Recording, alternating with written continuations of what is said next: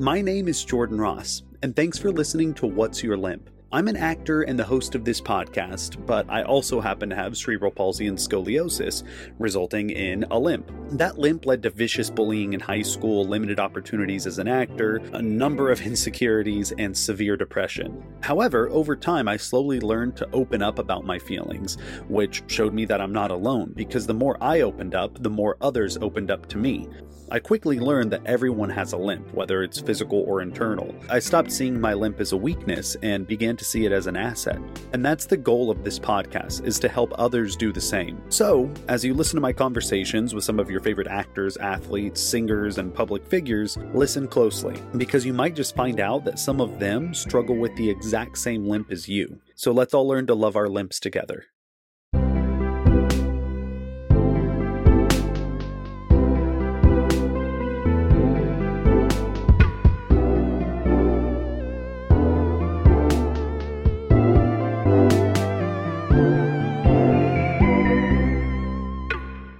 What is up, my fellow limpers? This is your host, Jordan Ross, and thank you for listening to another episode of the What's Your Limp podcast.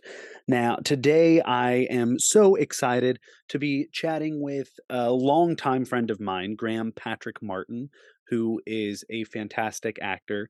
You might know him from Major Crimes, 2.5 Men, The Bill Engvall Show, George Clooney's Hulu limited series, Catch-22, and a bunch of other really good stuff. We worked together on a film called Rising Stars, which we'll talk a bit about in the episode. And it was, I think it might have been, it was one of my first movies. It wasn't the very first, but it was one of my first films that I did. And that was about 14 years ago, and we've stayed in touch since. We just really hit it off, and I'm grateful to call him a friend. And I have been, I've thoroughly enjoyed getting to watch his career, flourish over this past decade and a half. And I can't wait for you to get to know Graham a bit as well. In this episode, we talk a lot about, both of our journeys as an actor. And even when, someone is able to string together enough projects in a row to make a decent living out of this line of work, there's still a lot of doubts and struggles and second guessing yourself and your choices. And we dig into all of that in this episode. So without further ado, sit back, relax, and enjoy my conversation with my friend, Graham Patrick Martin. Jordan What's Ross. up, buddy? Hold on 1 second. There we go. I'm the most technologically challenged millennial on the planet. Man. You're good. Dude, look at you, man. How are you? Good. It's been a minute. It has been. How are you doing? I'm good, buddy. I'm good. I'm in LA still. Living in West Hollywood, but Nice. Counting down the days till I could go back to Louisiana. Are you wanting to move back there? Yeah, definitely. I mean, that's the goal always, man. I always say I'm working so that I could go back home eventually. I just love it too much. Yeah. I mean, well, and now it's not as necessary to be in LA as it was, a few years ago. So it makes it easier to work from all over. Totally, man. Yeah, you can live anywhere. It's a different industry now. Yeah. It's weird too, because when I was living in LA, and then met my wife and moved back to Texas, I kept feeling like FOMO and like wishing that I was out there and feeling like I'm missing all of this stuff. And then all of a sudden it's like all of these things started happening in my backyard, like way more than they were in LA for me. So yeah, it's The Chosen is in Texas, right?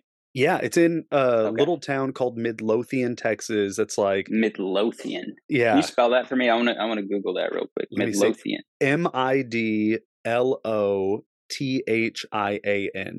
And it's like 45 minutes from Dallas. And yeah, they built like this massive set and huge sound stage, and like it's like their whole first century backlot out there. Population 37,000, Midlothian, Texas. I've never heard of Midlothian, Texas. Yeah. Yeah, it's pretty small, Wow. but it's starting to build Oh, but up. it's close to you though. Yeah, yeah, it's like within an Okay, hour cool. from me. So they Cool. Okay. yeah, it's I'm the only like local, so it's convenient getting to on my off days be home with the wife and kids. But How yeah, many you man. got now? 3. That's my limit though. Three. I'm done at Oh 3. Yeah. my gosh, man. Yeah. It's That wild. is wild. That is Yeah. wild, dude. There's 7. Congratulations. Thanks, man. They're my oldest, she's 7. She's Eliana. My middle is Evelyn, she's 4, and then our youngest is Audie, and he's 2. So yeah, Look at you, dude. Look at you, dude. yeah. Come a long way since the Rising Stars days, huh? Right, yeah. I do want to talk about that and how we met and everything. But before, Yeah. I usually start from like the beginning. So just kind of like walk through what your childhood was like, how you did in school. Did you, we're both like smaller guys. Did you get bullied at Yeah. all? All that good stuff.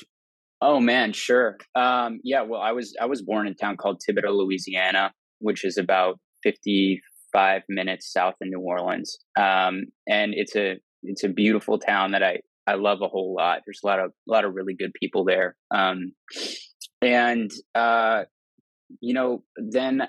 there wasn't really much bullying when I was there. It's a small community. I went to a Catholic school called St. Joseph's. Everyone was really tight knit. It's just a beautiful place. And then I moved to New Orleans, the big city, when I was I think in third grade. And it was interesting because my father, shortly after we moved there, his company that he was working for went under. It was a riverboat cruise company that had a really generous, I think, refund policy. And then 9/11 happened, and no one wanted to travel, so the company kind of went under. And my dad had gotten us into this really great school in New Orleans, and what ended up happening is sort of his income went away, and he still, I don't know how he did. I have to ask him because I don't know how he managed to pay for us to continue to go to this school. But then what ended up happening is we kind of became kind of the poor kids at the rich school. And yeah, I don't want to talk down on it because there are a lot of great No, people sure. there. I mean, I love it, but as kids, you don't really know much better. And Yeah. there was that sort of dynamic of being like the poor kid at the rich school, and that was always really tough. But out of it, I got one of my best friends of all time, this kid Rashad, because he was the other poor kid at the rich school, and we became really, really close friends, and still are to this day. But I just I think about that, and it's a beautiful story to me. It's not like a sad story, because I just think of my folks, and that's been a constant in my life is everything that I am today is because of the insane support that me and my siblings have always had from them. Yeah. So yeah, that was like the beginning of it all. I mean, Um, it makes a huge difference having that support because my mom, it was the same thing where I always say explain it this way that like if I told her today at 32 years old that I no longer wanted to act and I wanted to be an astronaut, within an hour she would send me like every astronaut school she could find. She would figure out like whatever she could do to help support that dream. She would be all in. And it's no matter how like far fetched the dream may seem to like sure. others, so it makes such a difference because I'm sure you like have similar experiences, but since we both kind of got started in this business earlier, like at an earlier age, Yeah.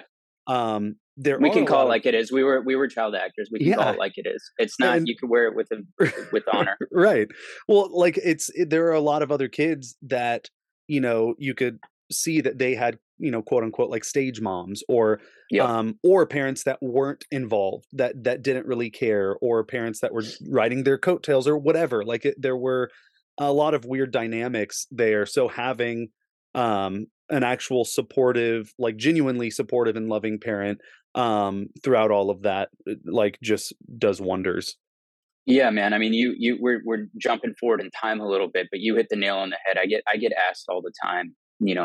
I'm 31 now, and I've been doing this since I was a kid. And I get asked all the time, like, how did you end up normal? And and I always say exactly what you just said, is my parents were insanely, wildly supportive for me while never being overbearing and pushy. And I always knew as a kid that if I wanted to pull the plug, go home, just go to regular school, my parents would have supported that as well. And I think that's the secret sauce, because you said it. We started as kids, and I remember coming out to California when I got my first show when I was 15, and there were these young actor parties, and there were just hundreds of kids that would pile in. It, whoever had a free house, whoever's parents were gone, or whoever's parents didn't care, would pile in.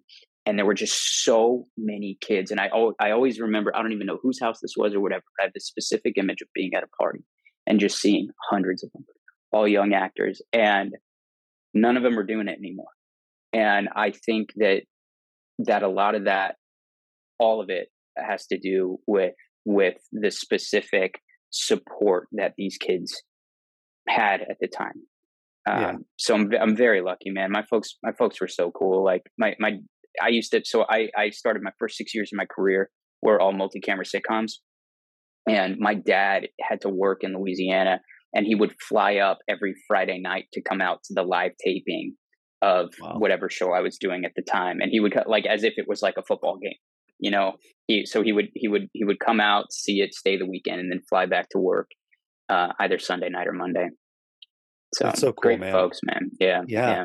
Well, I relate so much to the, like that feeling of being at one of those teen actor Hollywood parties, because I started going out there when I was like, 13, 14, doing like these actor summer boot camps. And then we would do showcases for agents, and it was fun. Like it was the most fun that I had up to that point. And but there were so many times, like, you'd go into those parties and you see someone that at the time is like more successful than you, or doing something that you wish you were doing, and like you're constantly comparing yourself and beating yourself up and trying to deal with imposter syndrome. And then a few years pass, and like you said, like so many of them aren't doing it anymore. And or like careers go up and down. You see that within like, our own careers, and within friends' careers. And it makes it, as you really have to just kind of experience it, because they can teach you about that stuff in acting class, but you don't fully understand it until you've paid your dues and gone through all of it. Dude. And I have a lot of sympathy for those kids that you're talking about, who, when we were younger, they were on kind of like the cool shows or whatever, because I don't know how I would have handled that level of notoriety at that age. I was a really anxious kid. And I remember at the time really wanting, a show that was like massive, or a show that was like really relevant. And, while I was really steadily working, I wasn't on like a show that was like really hot with like young people. I was on, a family sitcom, and then I was on 2.5 Men, which was pretty popular in its later years. And then, I was on a cop show forever that only old people watched. And, and I remember having that desire, for what they had. And, God, I don't know how they handle it. It's a weird thing. I had so two of my friends from those groups back then were Nathan Kress and Jennifer Stone, and both of them, were, it was iCarly and Wizards of Waverly Place, and they're both like super normal now, but it's kind of not the norm. So we talked a lot about that kind of stuff when I had them on the podcast, because it's a weird business for kids. But the most common, like the common denominator in the kids that come out on the other side as, healthy, happy adults are the ones that typically have the really strong support systems. Dude, I think Nathan is a really interesting example of that. So I don't know Nathan super well, but what I can tell you is, in my interactions with him, I remember as a kid, I went and did an episode of a show, and how sort of seemingly stable he was. And was actually, he doesn't even know this, but he was a real comforting force for me, because I was on this sitcom that I did called The Bill Engvall Show for 3 years, and then iCarly was like the first job I did outside of that. And I remember being so nervous because, again, I told you I just was so, like, these kids who had these popular shows, it was just sort of a whole different animal to me. Yeah. And I remember being on set for rehearsal and literally shaking. Like, I'm sitting there and the cast is, I didn't even watch the show at all. But I was like, oh my God, this is a big deal. And I was like shaking. I remember Nathan sort of coming up to me and like having lunch with me. And he sort of really calmed the whole thing. So it doesn't surprise me that he's sort of one of those lucky ones, like you were saying. Yeah. Well, he was always a really like cool kid. We were in acting classes together, and just one, like, as an actor, it was so effortless to him. Like, he was the one that would get up in class and just blow the teacher and everyone else away, and no one wanted to follow him. Because he was just so good. But then also, like, he was just, even after getting iCarly, he remained so humble, because then there's also the stories of the people that, get that big show and then they totally change, which it's understandable, especially at that age, because you all of a sudden have this money and notoriety and people coming up to you, and you're getting to experience all these really cool things. And it's hard to stay grounded when you don't have that presence in your life to kind of remind you of where you came from. So it was always apparent that he had that he had an anchor that could Sure. remind him of his roots. But Sure. I was wondering too, for you, like, so when I first went to LA, around that time, like, we did Rising Stars, and I did another, which isn't related at all, but another independent film in Texas called Beyond the Farthest Star within that same year. And then I moved to LA, and I got like a couple of guest spots on, Nickelodeon and Disney shows, and then a few really cool short films, and was close to getting some other things. So I felt like some good traction, but then it was just like nothing. And I felt like so low and so bad about myself and about my ability. And I found myself like, I because I had some stuff happen earlier on, just because I kind of like had this natural inclination or ability to act, I didn't really feel the need to work that hard at it, or to work that Right. hard at maintaining relationships, or like hustling and trying to build connections and all of this stuff. So all of my peers were actually working hard at what they're doing, and maintaining these relationships. And eventually I saw that. So I had to, now, like, the difference between how I work now, whether it's on a set or just at home, like sending emails or whatever, is so different from what I did as a teenager. Yeah. Was there like any learning moments or teaching moments for you as a child actor, as a teen actor, that like you now just carry yourself differently? Any specific things? Yeah. I mean, yes. It's a huge, massive part of my career is exactly what you're talking about. But part of that also was not necessarily just kind of a work ethic thing, but sort of, I had to change my relationship with acting. I had to find a different type of connection, because when you start as a kid, there's, a certain part of it was just liking to perform and something you take an interest in. But the depth of knowledge of, the art is something that I didn't have as a young person. And I think what sort of shifted for me is when I sort of took a moment and realized that, oh, natural ability only gets you so far. And I needed a more authentic connection in order to continue what I was trying to do. So yeah, I mean, you hit it on the head. I think a lot of that came sort of after Two and a Half Men ended the first time, and then I went through a bit of a crisis because I wasn't working and I wasn't getting jobs, and I just found this acting teacher that scared the daylights out of me, and I went to him, and he sort of really exposed me, and then everything changed. I my relationship to the work changed. I became a fan of the people who were doing what I was trying to do. I wasn't just sort of doing this, just riding the wave like I have since I was a kid. And I think what it all comes down to is authenticity, which is a huge something that's really important to me. Is authenticity, and I needed my connection in that bucket of my life to be more authentic. And then I found it, and then after that, then I'd only worked on sitcoms as a kid, but then I've now since only done drama since that moment, because my whole relationship completely shifted. Yeah. So. I kind of had a similar thing. Like, I was usually like the guest stuff I did on Nickelodeon, or like the little independent films I did, I was always kind of like the goofy sidekick or friend. Sure. And that was kind of my thing. And it was also a bit of like a defense mechanism, trying to make people laugh and be funny. And, whether it's I'm on set or in school, like, it was just my way of trying to distract people from the things that I'm like really insecure about.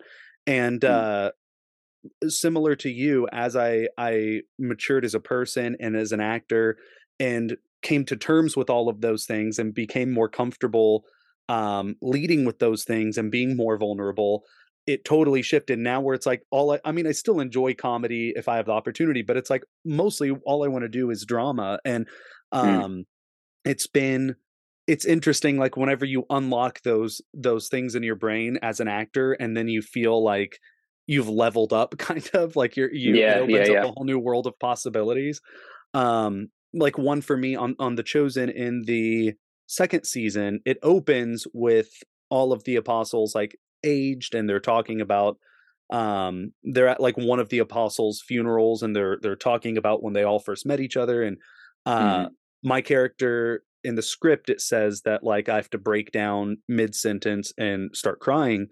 And it was the first time, like, I had cried in acting classes or even in auditions, but it was my first time on a project where I was like, oh, I have to sustain this and do it 12 different times for all the different coverage. And it was really intimidating, because there was this mindset, like, I love my dad, but he's much more like stern, didn't fully understand my passion for acting. It was like crying as a kid. If I was getting in trouble, it was all like, dry it up, or I'll give you something to cry about, like that kind of thing. I wasn't supposed to cry. Sure. So I found myself as an actor, there was like this wall up there. Like, I felt like I was open to being vulnerable, but as soon as it came time to cry, there were so many auditions where I just couldn't, like, or an acting class, and I was like, am I a bad actor? Like, these other Nathan Kress can do it. Like, why can't I do it? And then finally doing that one scene, something happened where it was like just having that support group around me, this cast that I love and felt safe with. And I found a way to connect with the material, and it unlocked this thing where now the scenes I've done since then, where that have been even more emotional, it took away that like pressure that I was putting on myself before. And it's exciting when that kind of stuff happens. Well, whatever you're doing is working, man, because I'm just going to talk about you for a second. That I went with my father, who is, as you know, and we can talk about it, the biggest fan. If there's anyone watching this who is a fan of The Chosen, I guarantee you my father's a bigger fan than you are. He has merch. He has everything. Like, he is the biggest fan of The Chosen. And I think it was over the Christmas break or Thanksgiving or something. Whenever it came out, he was like, it's the first 2 episodes are playing in theaters. And he asked me to go with him, and I hadn't seen it yet. I said, yeah, I know a guy in that. So we sat there, and your scene where you're asking why you can't be healed was one of the greatest things I have ever seen in my life, man. It was so moving. And I don't think I breathed the whole scene. It was that it was beautiful. It was absolutely beautiful. So whatever, man, and it makes me proud, dude. Like, just thinking about the movie we met on, and how far you've come, and that was over 10 years ago, and not only are you still doing it, but you're doing it at such an incredibly deep level. Well, thank you, man. It was inspiring for me to see, man. It was really inspiring for me to see. That means a lot. And like I always um had such a respect for you as an actor and as a person. And I remember doing Rising Stars together. That was my first feature. And it, it was like a little tiny low budget thing that's like, was in the dollar bin at Walmart or whatever. Yeah, But it was fun. It's like we all had fun shooting it. sure. We made some good friends. Like we met each other doing it. But Hmm. that and Beyond the Farthest Star were both like my grandpa was in both of those. So I got auditions for both of those films because he was in them. Sure. So it was a long time before, like, The Chosen was really kind of the thing. And since then other things have happened, but The Chosen was the thing that like was just mine, that I felt like, Yeah. okay, this isn't because of my grandpa. Like I got this on my own merit. Um, and it made a big, like it was a nice confidence boost. Um, but I'm wondering, like, for you, since because you had been at that point had already done the Billingville show and had done some other things. So I remember like looking to you as like I want to be doing that. I want to be Mm. working that consistently. And then I moved to LA and I'm like waiting tables at Bubba Gump and we'd watch football That's games. right. It I was remember that. I that remember going to see you there. Yeah. yeah, yeah, I loved my time there, but I'd come over and we'd watch football games at your place and, like, Yeah. it was so much fun, but then I it was one of those things where it's like I was comparing myself to, like, Mm. y'all and, like, all of my friends and feeling, like, why am I not getting these opportunities? Am I making a mistake? And all of these things, but now looking back, I'm like, I because at the same time, I was still so thrilled for you that all of these things were happening, but it's just like you can't help but like beat yourself up in the Of process. course, man. Yeah. Um, and but like we said, it's like once you kind of ride the wave and see it through, inevitably something is going to break through. One of the things like one of the projects you do will help help you take that next step or whatever.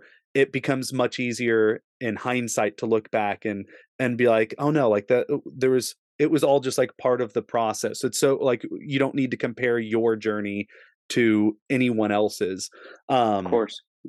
but oh, that's what I was going to ask. So now that I'm on The Chosen, it's the first time I've been a series regular on something, and Yeah. we are starting season 4 in March, and like we've got 7 seasons. But there's like for the first time I have some stability and some like security, and also just getting to go back and playing the same character is exciting.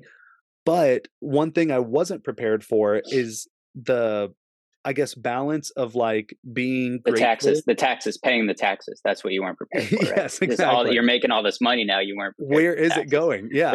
Yeah. Okay. Um Sorry. Continue. no, that is one part. But also balancing like being grateful and enjoying the moment and like just realizing how lucky we are to be doing what we're doing.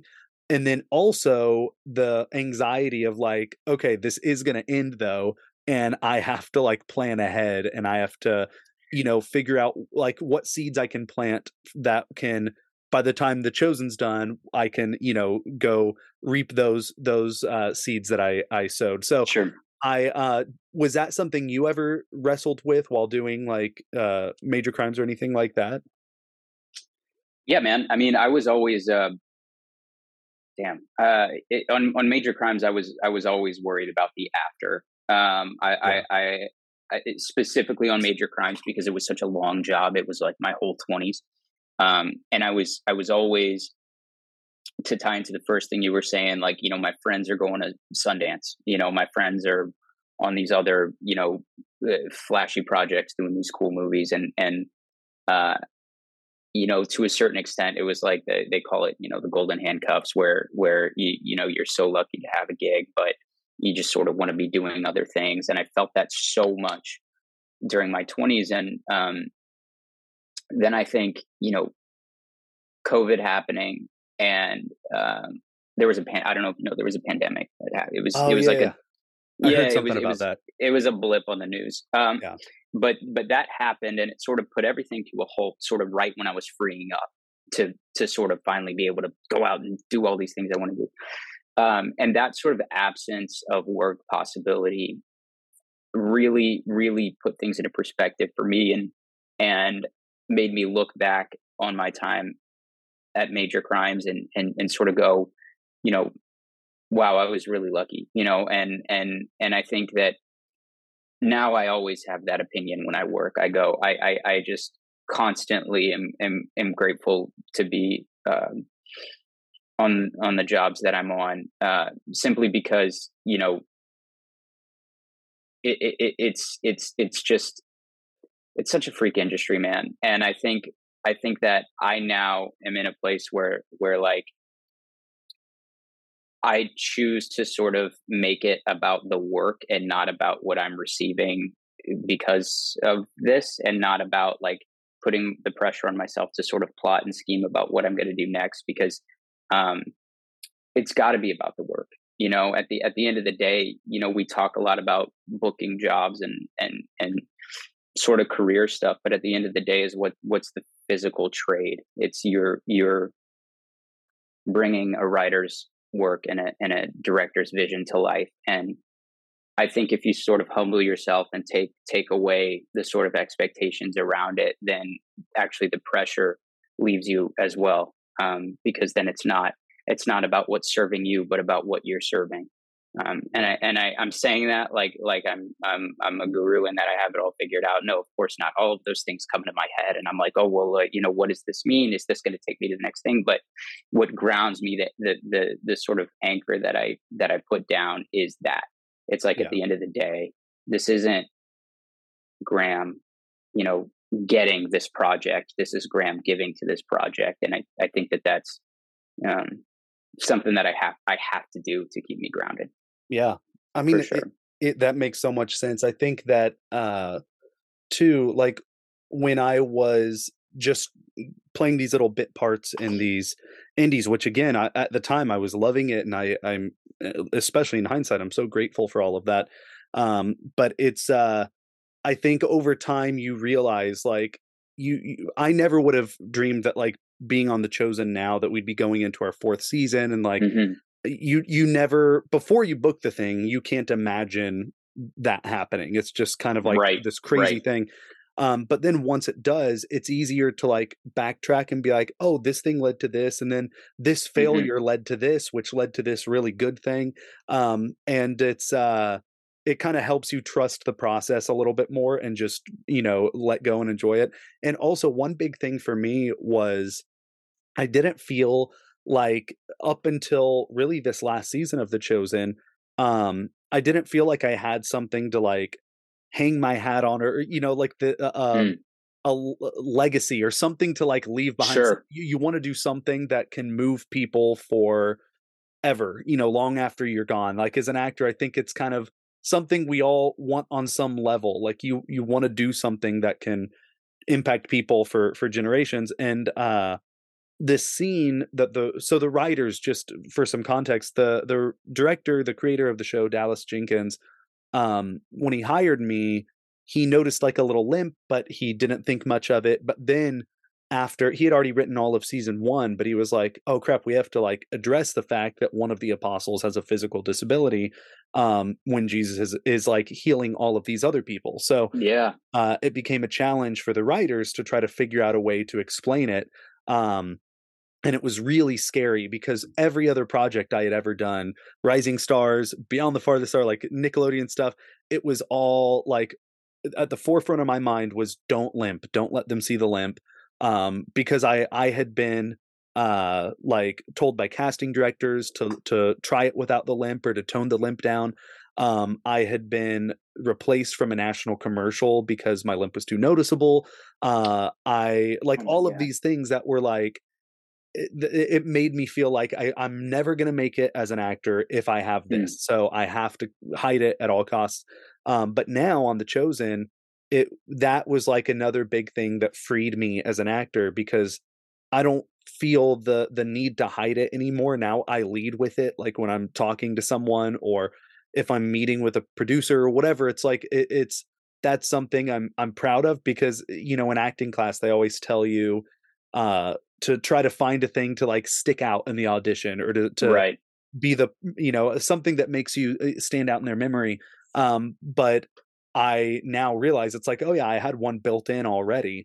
I was Hmm. just, because of a few like shitty people, I had this negative association with it. So the scene with Jesus in episode 2 of season 3 Right. really made me feel like, okay, cool, I've now done the thing that I feel I can be proud of. Like it's something I really connected to. It was the most personal thing I'd ever done as an actor. So now it's like that kind of removed some of the pressure as well of, Mm. I have to do that thing. I have to, like, I hope I do more. There's other things I want to Yeah. do.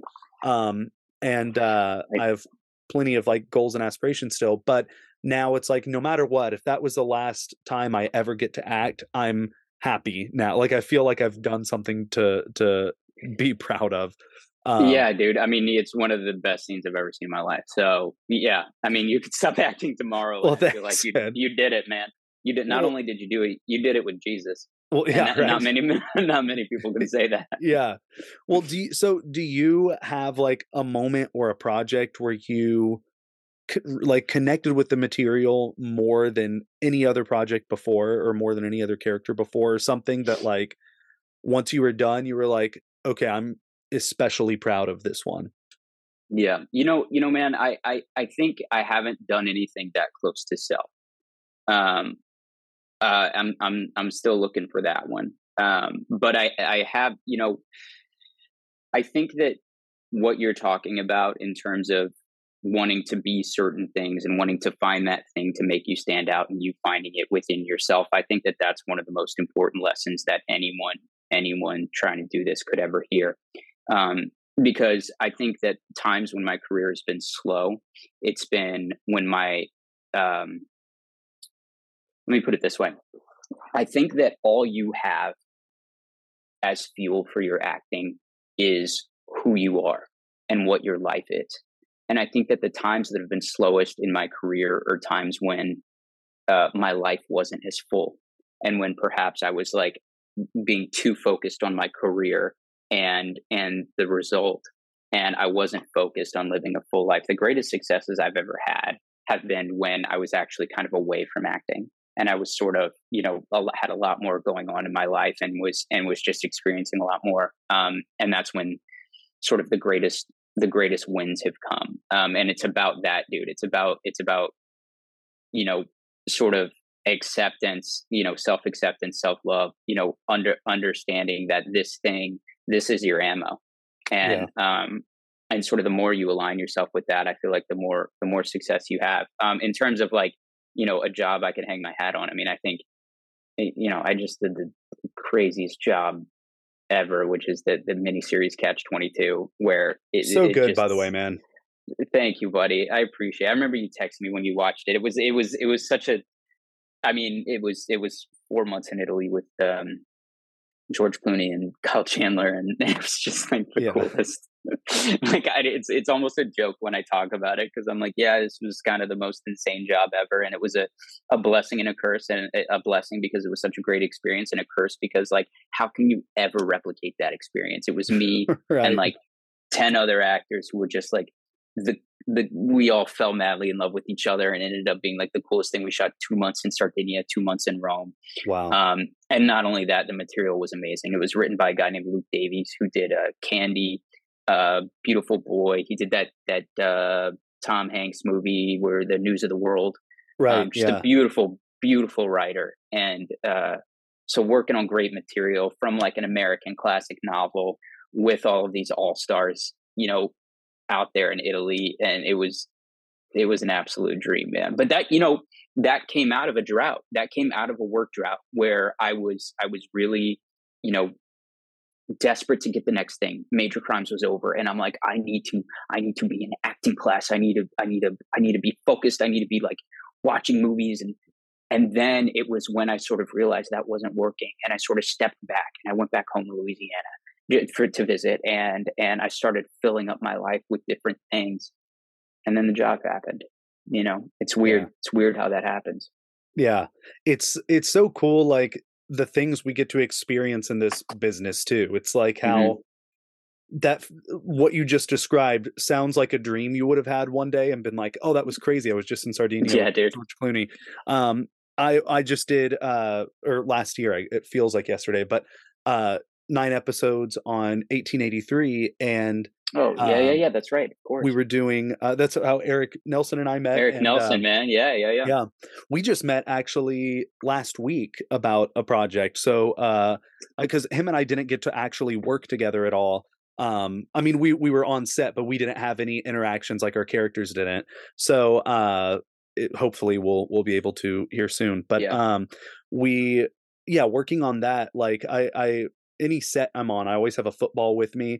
And I'll stand outside of my trailer and just like toss it in there to myself, and Till someone wants inevitably, to. yeah, someone, a PA or That's someone's funny. gonna be like, hey, right here. Yeah. So I every time I'm on set, that's what I'm doing. And then Tim McGraw became my football buddy. So like every day after hair and makeup, we'd just go outside because it doesn't matter if we're sweaty. We're, on the Oregon Trail. So Yeah. we would just go out and like throw the football every day. And then I remember just like a few weeks into it, I kind of had to pinch myself and I was like, this sounds like some crazy dream I would have had, that I'm dressed up like Sure. an immigrant playing football with Tim McGraw. Um, Hmm. but yeah, it's just so wild, the stuff that we're, blessed enough to experience. Um, but I want to ask, so I always end with one specific question, but before I get to that, what projects do you have like that you want to promote? Is there anything you want to plug?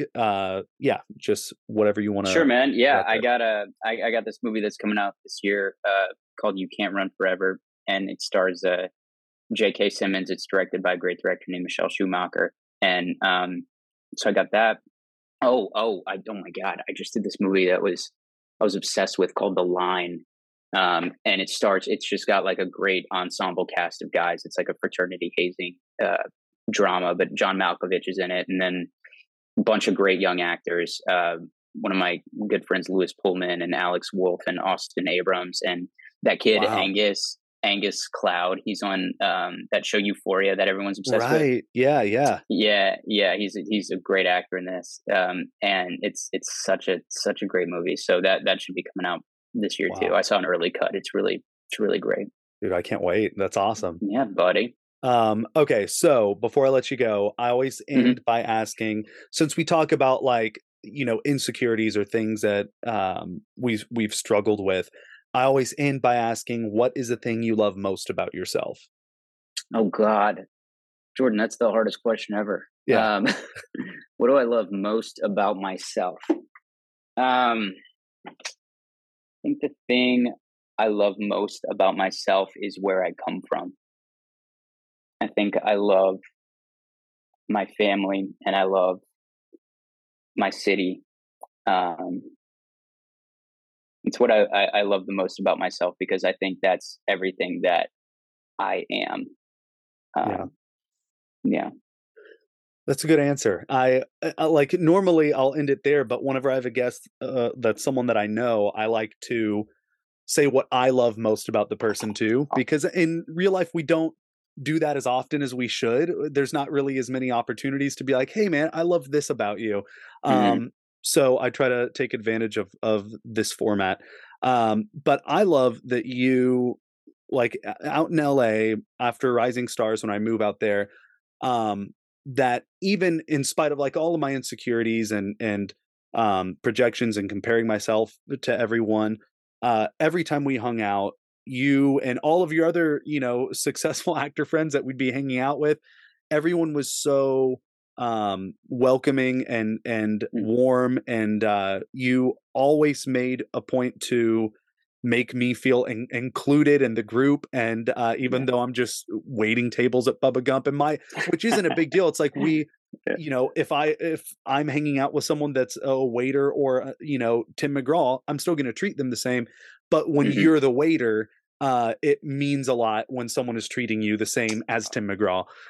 So that was something that meant a lot to me. And I remember specifically, there were a couple of times where, I was broke. I had like just my tips from the night before, where, we'd all go eat or order pizza or whatever. And I wasn't able to like chip in, and there were times where you were like, no man, like I got you, it's fine. Like we went to Pinkberry once just kind of on a whim, and I didn't have any money, so you got my Pinkberry, like things like that, where it was Yeah. just it was it meant a lot because it made me feel like uh there are people like I have had other experiences in the past where you do feel a little out of place, or you feel like Yeah. you don't belong in a group, but you've always been someone that, whether it was on set for Rising Stars or hanging out watching football games, you're always someone that really, it's clear you make an effort to make everyone around you feel included and welcome and loved. And your mom was the same way. I remember, like, she was always really, Cindy. yeah, whenever we'd be there, she always like checked in and asked if we needed anything, and was really, Yeah. really sweet as well. So yeah, it's clear that you got it from having that awesome support group. But Oh my God. yeah, Dude, you're the sweetest, man. I'm so happy we did this. And I think that, look, I think the reason we sort of stayed in touch here and there over the years is just because you're such an authentic guy, man. And I think you and I had the funniest friendship when we first met. And if only I could just put up all of the text messages I've received from you on this screen. right. These like things that you would send that would just make me sob laughing, dude. We did this They, thing where I was yeah, like, I loved you so much, and like you yeah, were my best friend, but yeah, you yeah, yeah. wanted nothing to do with me, like this bit that we would do. Um, and I would like comment on your Facebook page as this like obsessed, character as well. Like it was like fan slash, yeah, it was like fan slash like obsessed thing. And Yeah, it made me we started it while we were on set, I think, and then it made me sob, man. Like yeah, I'm telling you, sob, like belly laugh. So, oh my gosh, I know you say you're doing drama and yeah, stuff, and that's great, and you're doing well. Obviously, you moved me in the theater, whatever. right. I hope to God you get a comedy this soon, Thanks, because man. it is so special, dude. It murders me. So I want to. I would love that. There's a similar bit that I do on The Chosen with Jonathan, who plays Jesus. Actually, we in season 1, we're doing a scene where all of the apostles are following Jesus like through this field, and at the end of the scene, they just needed like the closing shot of us walking away. And on one take, I just went up and tried to hold his hand, and he kind of like pulled away and was like, "What are you doing?" And then I acted sad, so he took my hand and kept walking. And that small little moment has evolved into this bit where little James wants Jesus to be his dad, but Jesus can't stand little James. It's like with Michael Scott and Toby. It's that kind of yes, dynamic yes, where yes, Jesus yes. will like he'll touch the lepers, but he won't touch little James. Like that's how much he hates little James. So Oh it's my turned into God. this thing where little James just desperately wants Jesus to be his daddy, and That's so Jesus funny. wants, Well, I'd like to think that I had a hand in creating that and sort of yeah. like founding that sort of tool of yours.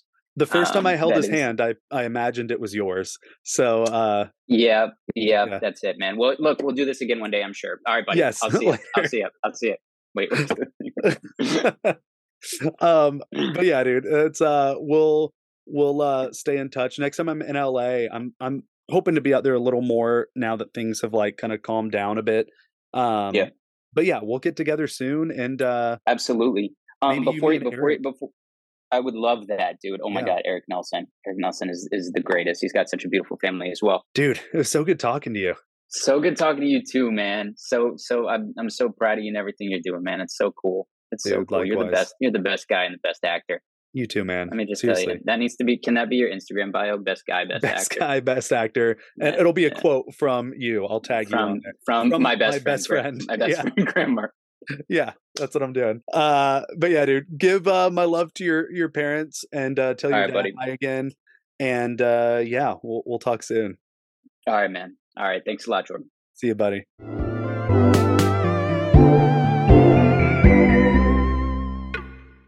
So that was my conversation with Graham. Again, it was just so great talking to him and catching up for the first time in a while. We text here and there, but it's been a minute since we've you know, spoken to each other, like even on the phone, but much less face to face. So it was really nice catching up to him, and I've loved how this podcast has given me an opportunity to reconnect with old friends and you know, connect with them on an even deeper level that maybe we didn't have an opportunity to do before. So thank you for allowing me this outlet to do that, and for being interested in listening to that as well. Anyway, go follow Graham on social media. You can find him on Instagram at, let me look it up real quick just so I get it right, Graham P. Martin, and keep up with all of his work there. Like he mentioned, he has some really exciting stuff coming up, and I can't wait to see his you know, presumably incredible work in those, because he's always great. Anyway, so now it's time for me to talk about next week's guest. So next week, I am talking to someone who isn't an old friend, but I definitely consider a new friend. This is someone who I've been inspired by for a while and been a fan of his work as a motivational speaker for years now. And recently, he made a video with our chosen creator, Dallas Jenkins, for one of our live streams, in which he dives into the Little James and Jesus scene, and gave his thoughts on that. And the reason that was so exciting is because he has, like myself, been a very big advocate and voice for the disabled community, and has been a huge inspiration to me in that regard as well. I am talking about Nick Vujicic, who is the limbless Australian motivational speaker who I'm sure you've seen, because he has spoken in 70 plus countries to tens upon tens of millions of people. And he is just an inspiration in the way that he uses his circumstances to spread love and light and hope. And it's something that I hope I can do as well, on just a fraction of the scale that he has done. So be sure to tune in next week. We talk a lot more about the Little James and Jesus scene. We talk a lot about the relationship between faith and healing, which is a super complicated relationship, as you all know. And we talk about Nick's personal story, his childhood, his insecurities, and his struggles, and whether or not he would be healed now if he had the opportunity. So do not miss that episode. It is one of my favorite episodes that I've done yet. It was such an honor. We actually did it in person, which was a little out of the norm for me. Normally, I'm just sitting here as I am now in my closet doing these episodes. So it was fun getting to actually sit in a room with Nick and talk to him. So tune in next week to hear Nick. In the meantime, remember to love your limp, be good to yourselves. Give us a follow at the Jordan Ross and at What's Your Limp on social media. Go to YouTube, subscribe to What's Your Limp there to see all of our videos and highlights of your favorite episodes. And yeah, I will talk to y'all next week.